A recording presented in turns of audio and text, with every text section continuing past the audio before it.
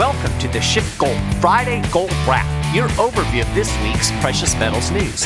It's Friday, November 26th. I'm your host, Mike Maharrey. Thanks for tuning in.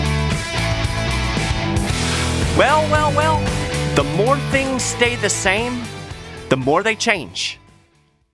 Wait, isn't that backward? Why, yes it is. But apparently, that's how the markets view the world because, the markets are whack. Before we get into all of that, I hope you had a very happy Thanksgiving holiday. Question for you, did you eat your soy-based dinner? Yeah, that sounds disgusting to me as well, but that was the suggestion offered by the St. Louis Fed to deal with inflation. Did you hear about this tweet? I'm not kidding. I'll embed it in the show notes page. Here's what the St. Louis Fed tweeted before the Thanksgiving holiday. This is a direct quote from their Twitter. A Thanksgiving dinner serving of poultry cost $1.42. A soybean-based dinner serving with the same amount of calories costs 66 cents and provides almost twice as much protein. So, yeah, sorry we have spent the last 100 years or so destroying the value of your money. Eat a nice soy turkey to make yourself feel better. This reveals just how out of touch the political class has become. And make no mistake, these central bankers are part of the political class. They strut around and talk loftily about their political independence. We all know this is BS. They are cozied up with the politicians and the bureaucrats. And I'd bet dollars to donuts that St. Louis Fed President Jim Bullard didn't eat a soy turkey. So, while we're on the subject of the Fed, let's talk about the reappointment of Jerome Powell. So Biden announced he was tapping Powell for a second term on Monday. This wasn't really a huge surprise, although there had been some growing speculation that Biden might pick Lael Brainard. A lot of Democrats wanted Brainard because, she's a Democrat and Powell's a Republican. But of course, nothing about the Fed is political, right? Now, Brainard is perceived to be a bit more dovish on monetary policy than Powell, but that's not really why the Dems wanted her. It has more to do with the fact that she's a pretty solid lefty, and she could be counted on to drag a bunch of lefty social causes into the Fed.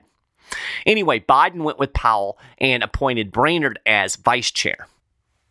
During his little speech, Biden said Powell's steady leadership helped calm markets as government shut down the economy due to coronavirus, and he expressed confidence in Powell's future leadership. Quote, "I believe Jay is the right person to see us through," Biden said. So now both Powell and Brainard have to be confirmed by the Senate because, again, there's nothing at all political about the Fed, right?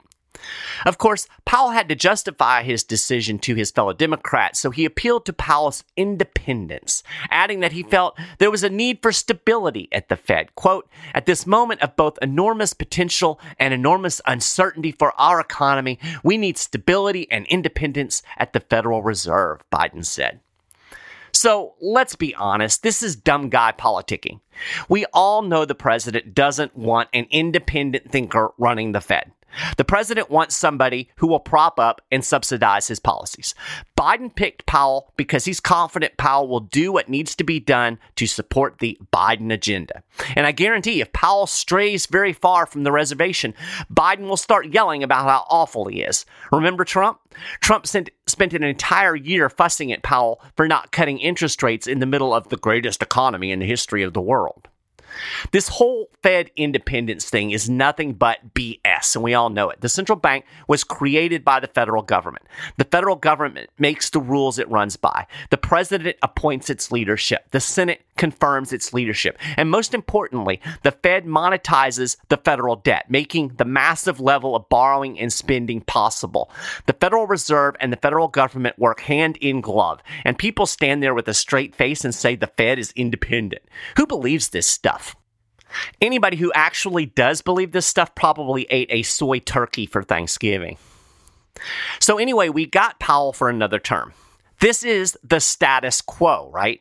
Things are going to continue along the same path, ostensibly. That was Biden's whole pitch. It's about stability. And what did the markets do? Well, gold sold off sharply on the announcement. The dollar rallied.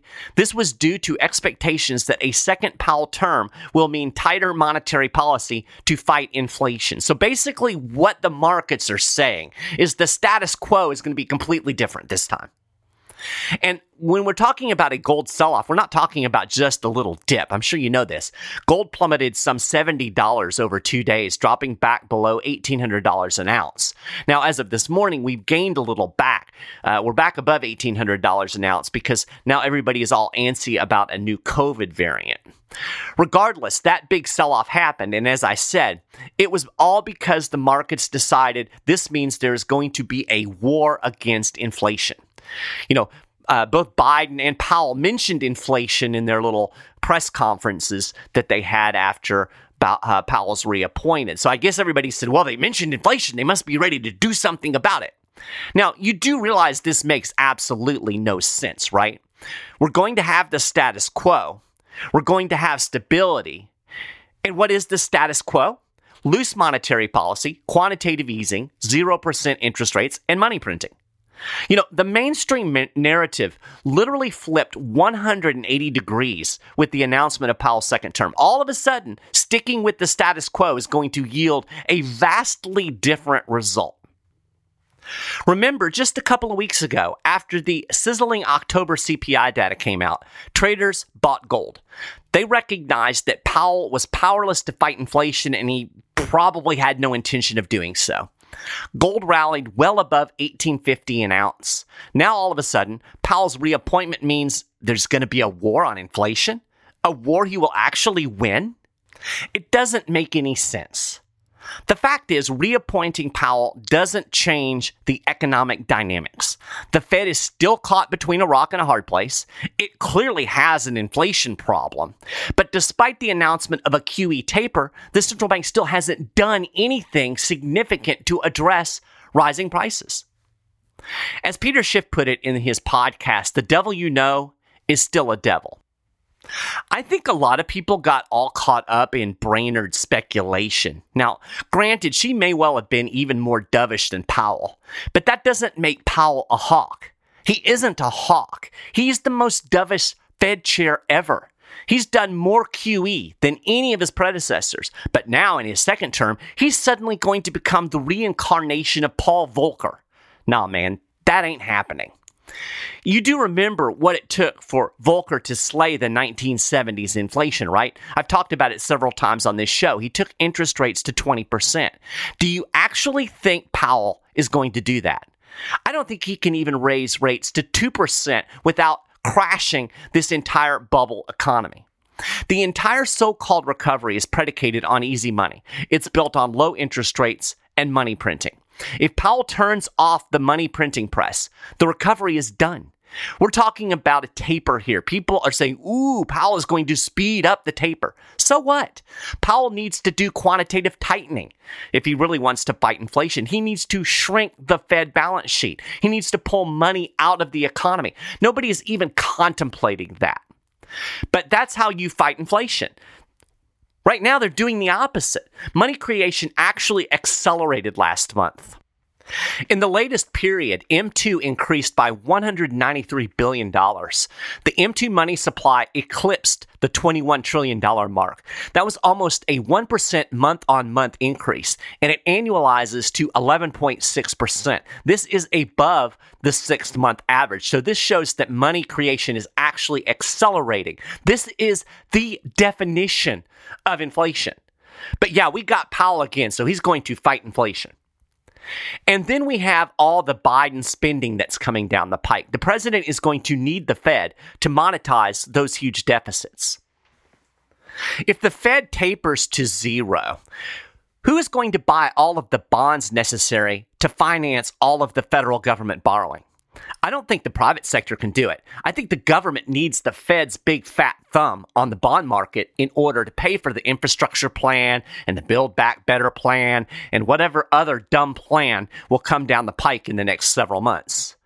That's what I mean when I say the Fed is between a rock and a hard place. It really does need to fight inflation. I mean, inflation is a thing, it's a problem, and it's running out of control. That's not wrong. But if the Fed does fight inflation, it's going to pop the bubble. Powell is really damned if he does, and he's damned if he doesn't. But as I said at the top of the show, the markets are whack. People who bought a bunch of gold 2 weeks ago because they were convinced inflation was out of control just sold a bunch of gold this week because inflation is toast. Okay. I've said before, I don't think it's wise to get too caught up in the latest market swings. Look longer term.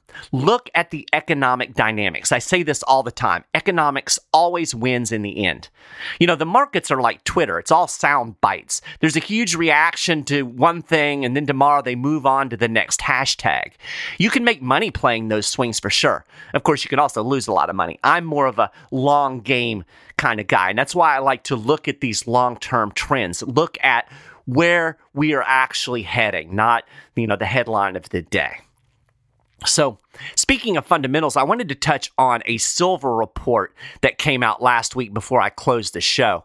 According to the Silver Institute's interim silver market review, every key area of silver demand is forecast to rise in 2021.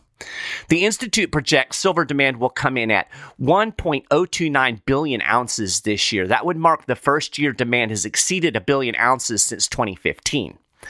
One thing I thought was interesting is investment demand is expected to chart a significant 32% increase, rising to a 6-year high of 263 million ounces. Building on really solid gains last year, U.S. coin and bar demand is expected to surpass 100 million ounces for the first time, again since 2015. There's also been a big uptick in demand in India, and India is one of the world's biggest consumers of silver. I think there's this sense that both gold and silver are having bad years, but before the most recent sell-off, silver was actually up 28% year on year, and that follows on a 27% increase in the price of silver last year in 2020. Looking at the supply side, even with mine output recovering from the 2020 COVID-related plunge, the silver market is expected to record a physical deficit of about 7 million ounces this year. This will mark the first silver deficit since 2015.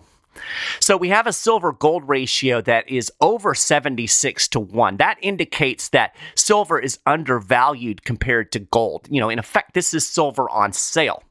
I'll link to this report on the show notes page. It goes into more detail about industrial demand, jewelry demand, and you can look at the numbers there. The bottom line is this would appear to be a really good time to buy silver.